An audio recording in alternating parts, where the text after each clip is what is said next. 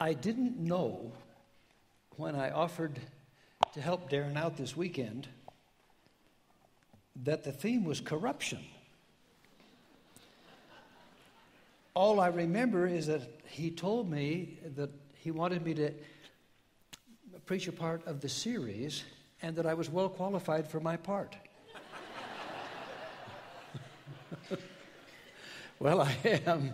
I'm so glad to be here. You can imagine what this weekend has meant for Joy, my wife Joy, and me to be together with a family and to participate in the wedding.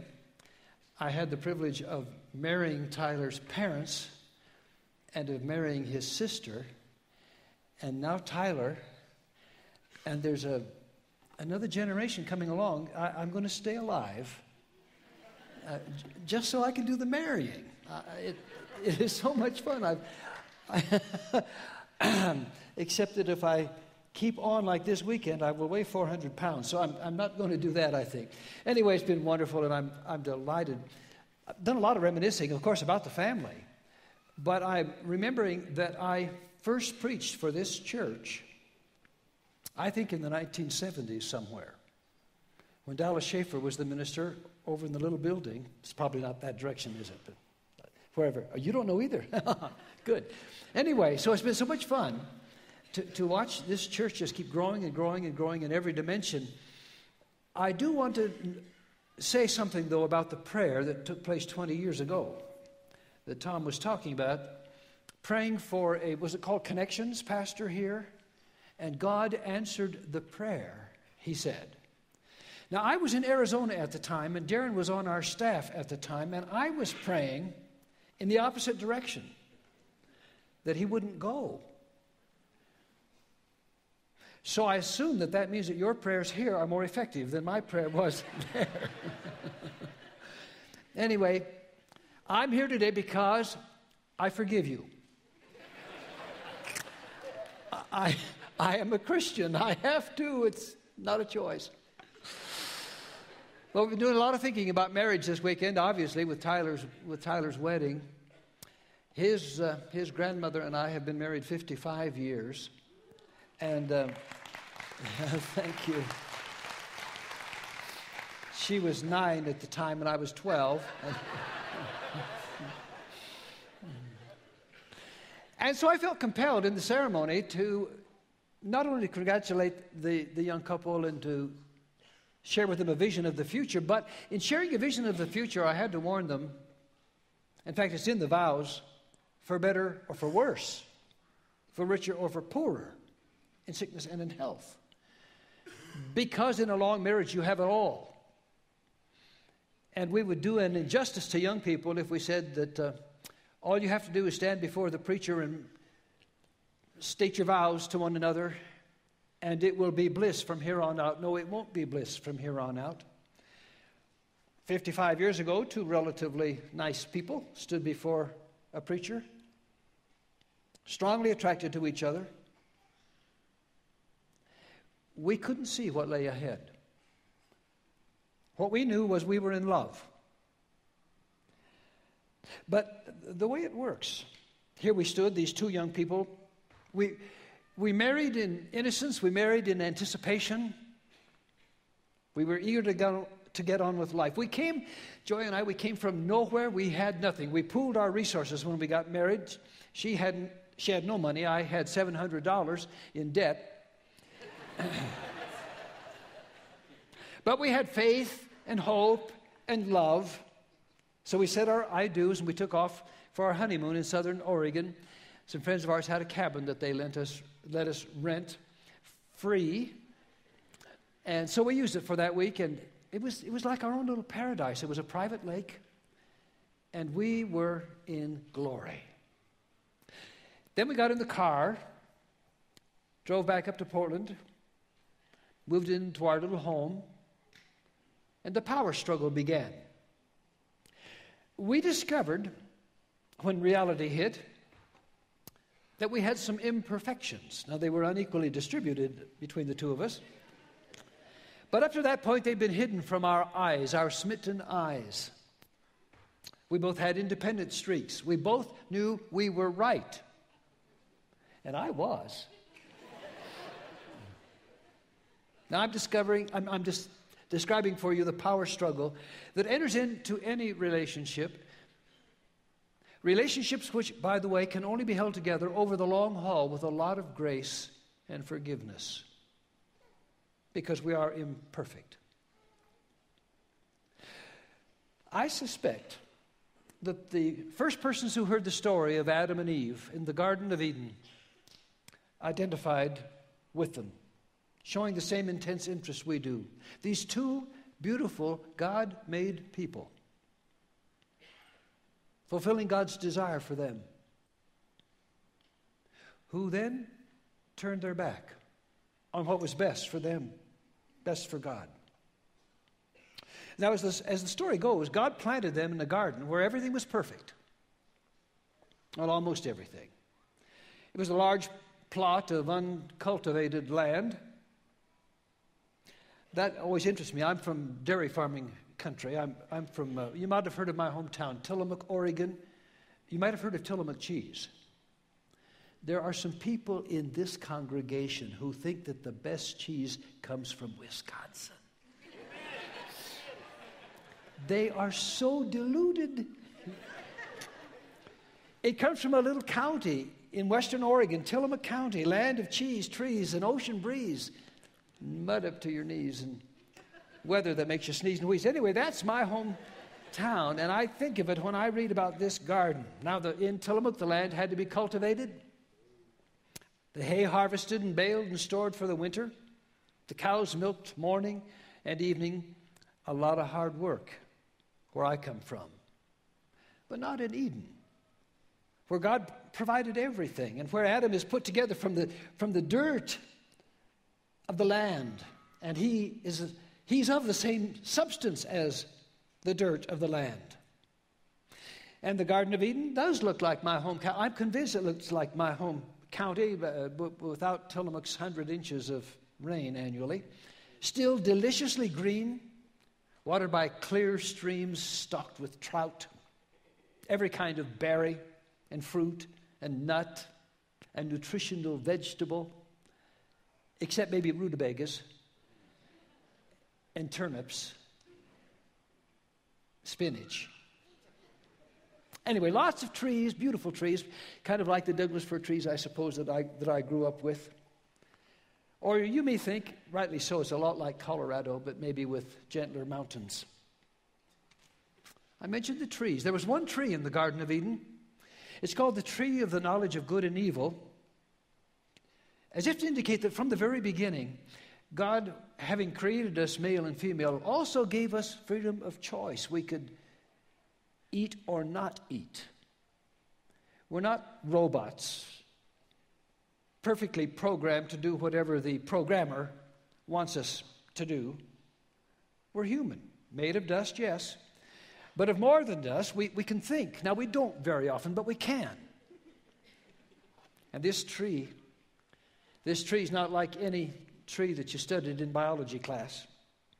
A special one, the kind that can only be found in the best stories.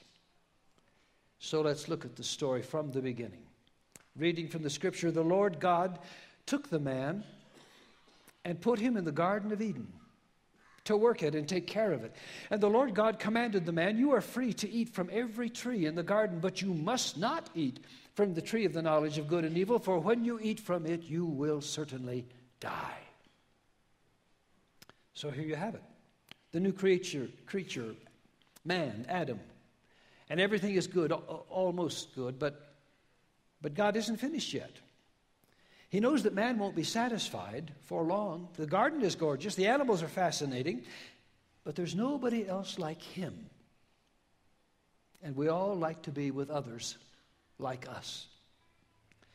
So the story says that God caused a deep sleep to come over Adam, and from his rib he formed a creature unlike any other creature on earth except the man. And this creature was called woman. And man took her to himself because she was like him, but not too much like him. There were differences, delightful differences, and everything was beautiful Except there was this snake, see.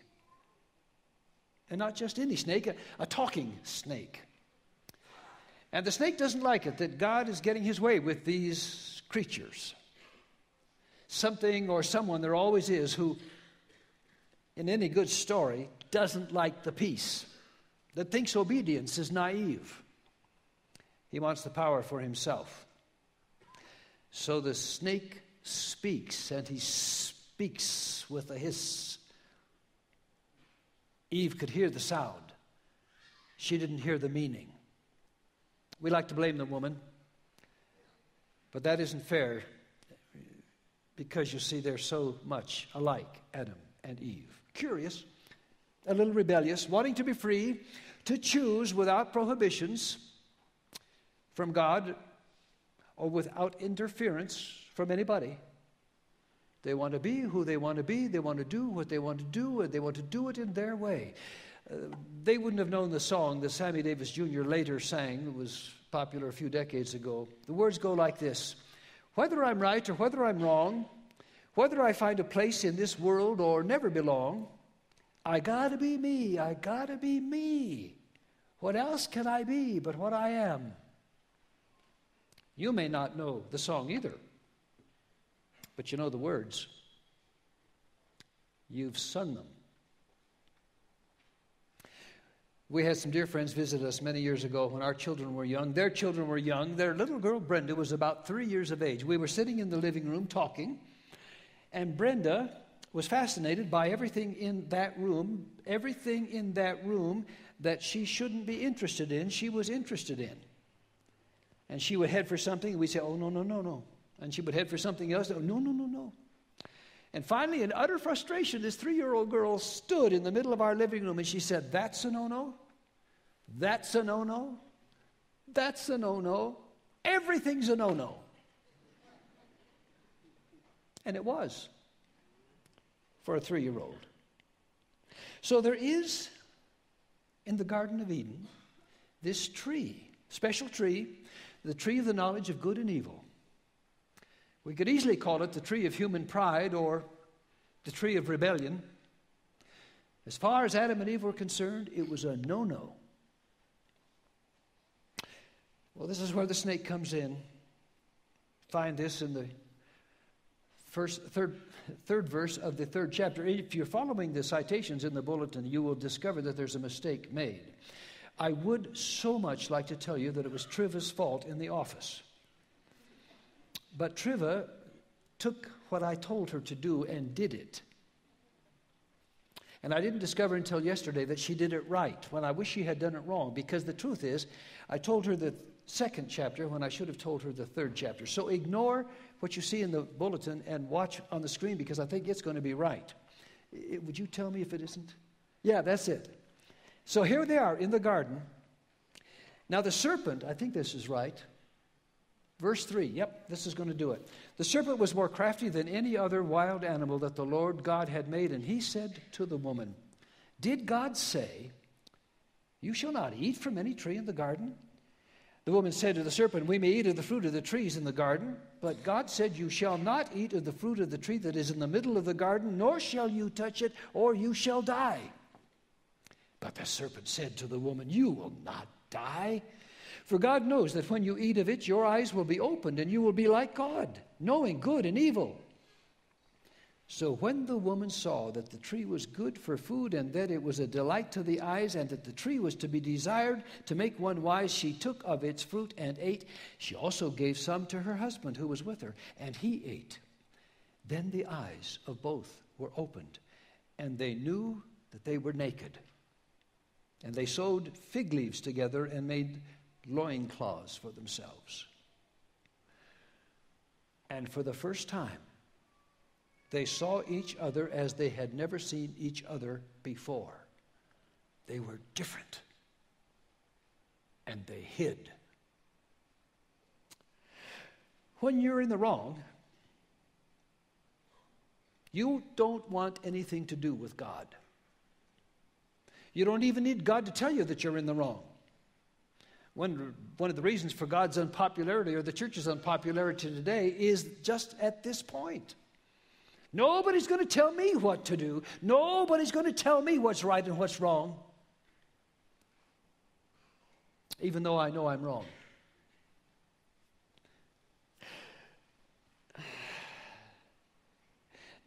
The devil made me do it, you see. That snake, that pesky snake, he's a crafty one. He's a fabricator. He makes up things. He makes up lies. And so he questions Eve. So who told you that, Eve? Who says that you can't eat of this tree? Who says, and we would say of ourselves, who says that the thou shalt nots of this world apply to me? No. You will not surely die. You have immunity. There won't be any consequences. Eat the fruit that is forbidden. But the truth is, there are always consequences. I was preaching many years ago in Indianapolis when I extended the gospel invitation at the end of the sermon, and a man walked down the aisle by himself. We met down here, shook hands, and then he spoke with a voice loud enough that others could hear. He said, "For 52 years, I've been doing it my way. Now I'm going to do it God's way." Well, he had been doing it God's way, his way, for 52 years. And his way was too much alcohol, too many drugs, too many women, too many jobs lost. He was in real trouble.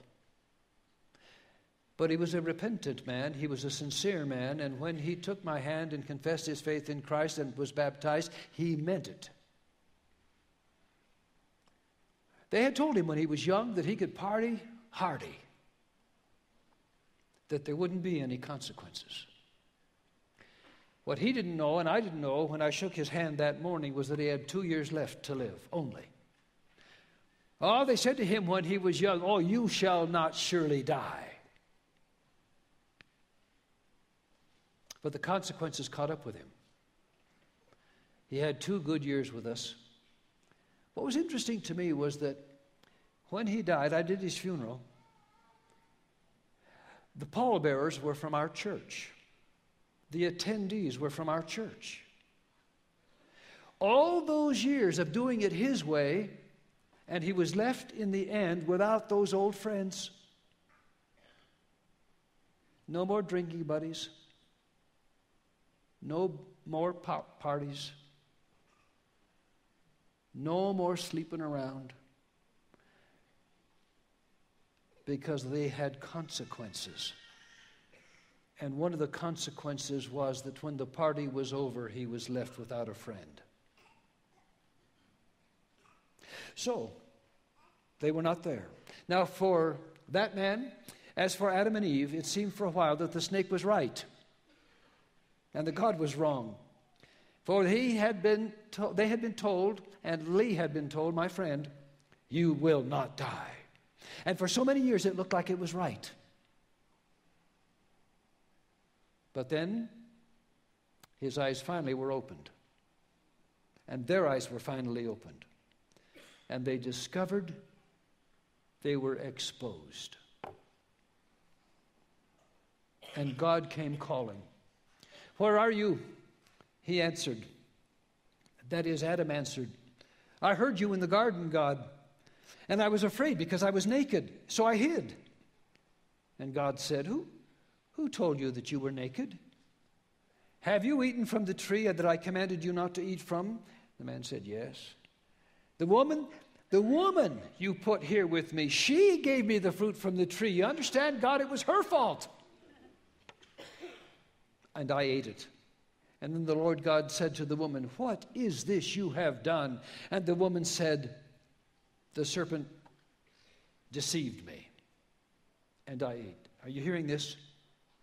You understand, God, it's not my fault. The woman you gave me, it's her fault. The serpent in the garden, It's his fault. It's never my fault.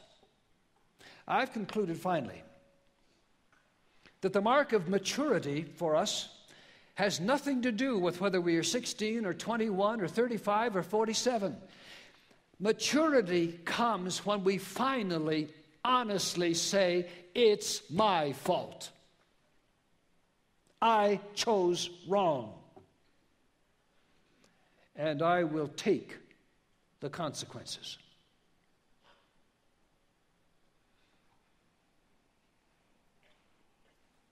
Have you heard yourself in this story yet?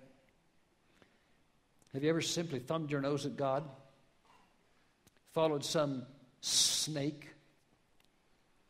Believed that the law was for somebody else, not you?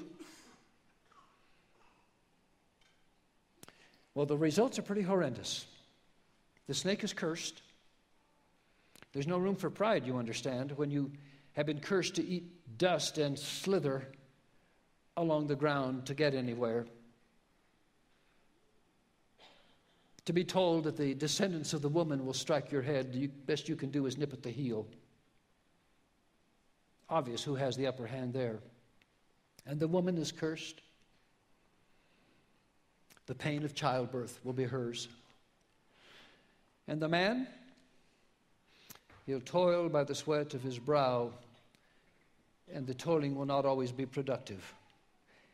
He'll be among the thistles and the thorns in the fields, trying to coax some kind of living out of it. So the word of the Lord is, by the sweat of your brow you will eat your food until you return to the ground, since from it you were taken, for dust you are, and to dust you will return.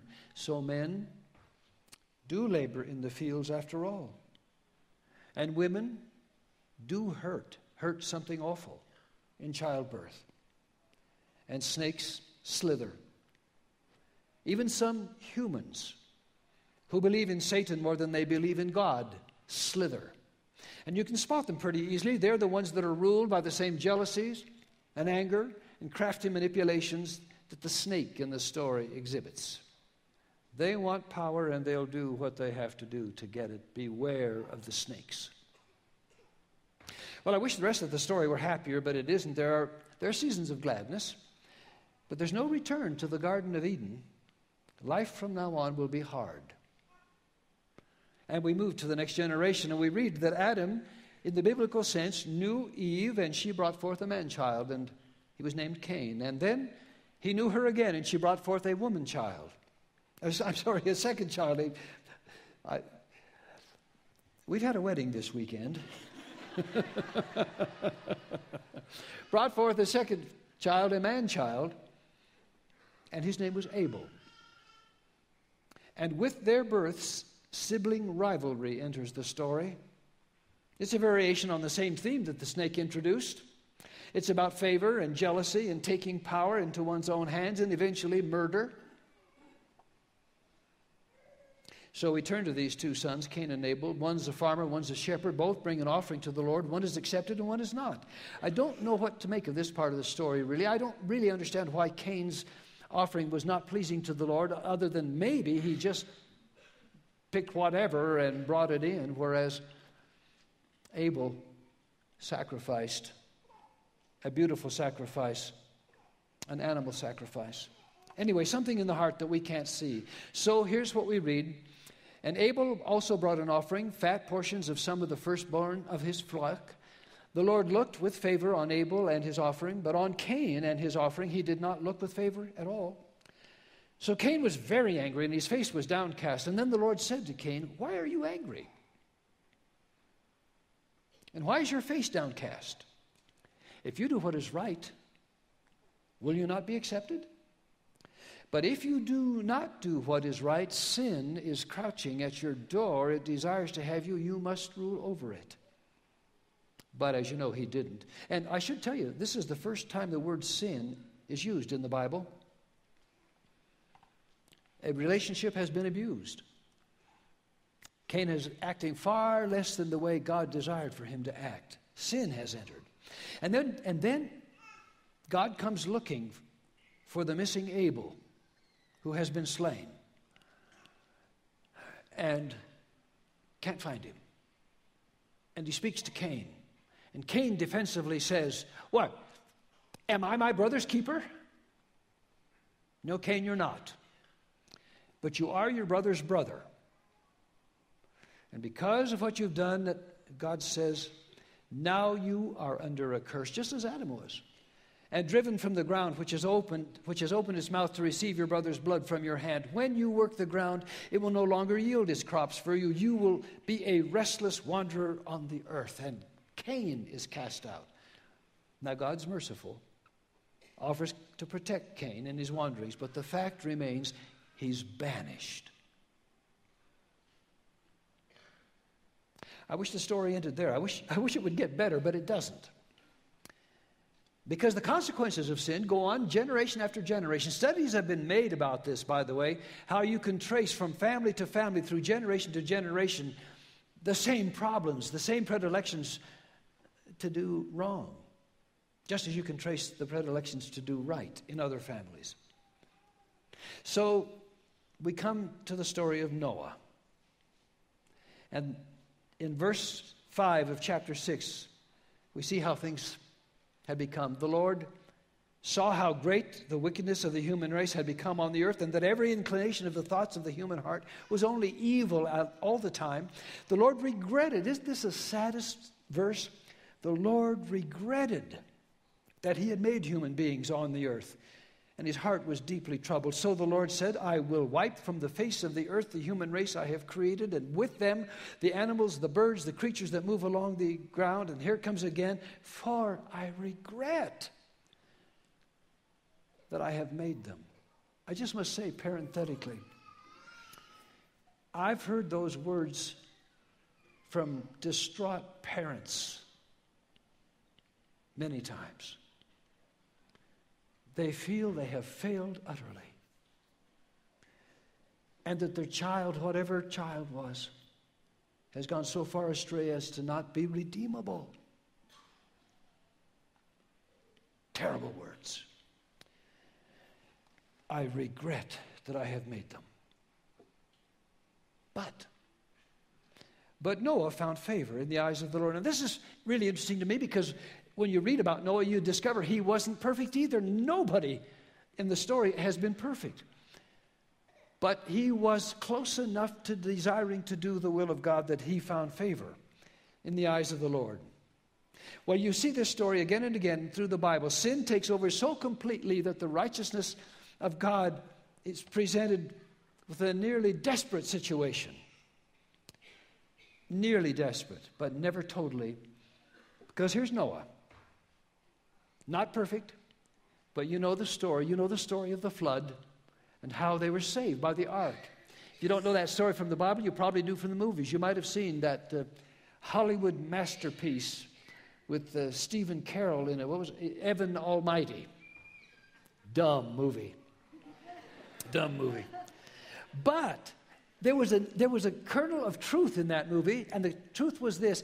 Noah was determined finally to do what God wanted him to do when he built the ark, and he wasn't understood by his wife, and he wasn't understood by his children at first, and he wasn't understood by the neighbors. In fact, he was a source of ridicule, particularly in his workplace, and that's the kernel of truth. If you are determined that you will do the will of God, whatever, you will not be understood. People will wonder about you. They will maybe even make fun of you. Well, here's the story. So the rains came. Noah built the ark. The rains came, and it rained for 40 days and 40 nights, which I had never even seen in Tillamook.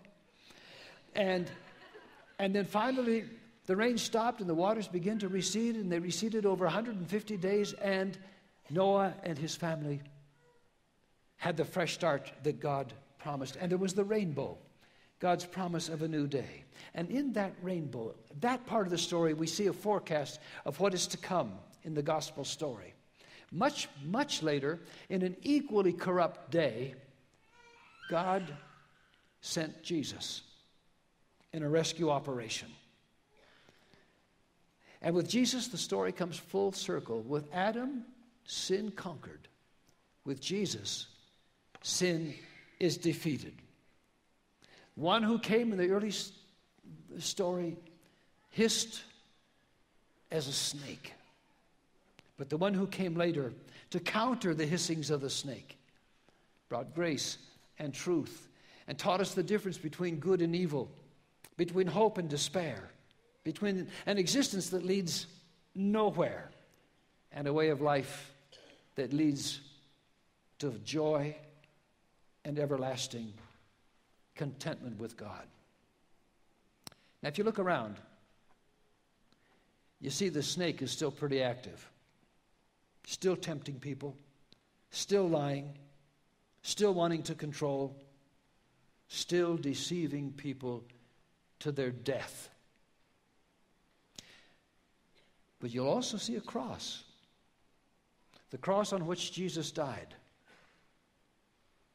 You'll see a tomb from which he arose. And you'll see a future for those who give themselves to the one who was given to us to rescue us from the likes of the snake. I was sitting with Darren and Julie at the first service, and Julie leaned over and said, "Do you know that it was 30 years ago you baptized me?" And I remember so clearly when she came to our church. Young, single mother who'd been listening to some snakes, but was astute enough to know there was no future there. So she came, responded to the gospel invitation, and I had the privilege of baptizing her. 30 years later, I'm sitting beside her and her pastor husband. We've been celebrating the wedding of their son. We are surrounded by the people of God. She walked through the doors of a church one day, and there were consequences. So who are you listening to? If you listen closely, can you hear a hiss? Or do you hear, "Come unto me, all you who are weary and heavy laden, and I will give you rest." And there will be consequences. And they will be good.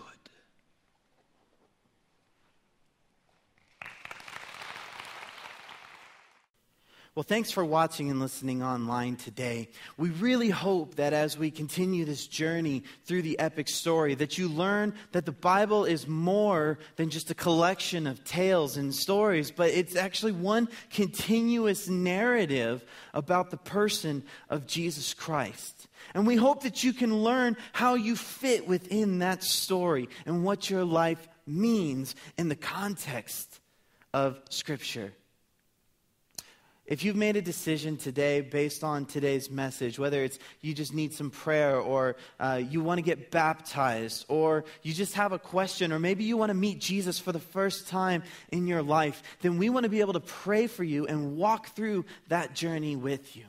So there's a couple of ways that you can do this. One, you can download our app. It's free from the iTunes and Google Play App Store. Just search for Pikes Peak Christian Church. Then just click the prayer request button and fill that out and let us know how we can pray for you. And if you would like us to contact you, we'd be happy to do that as well.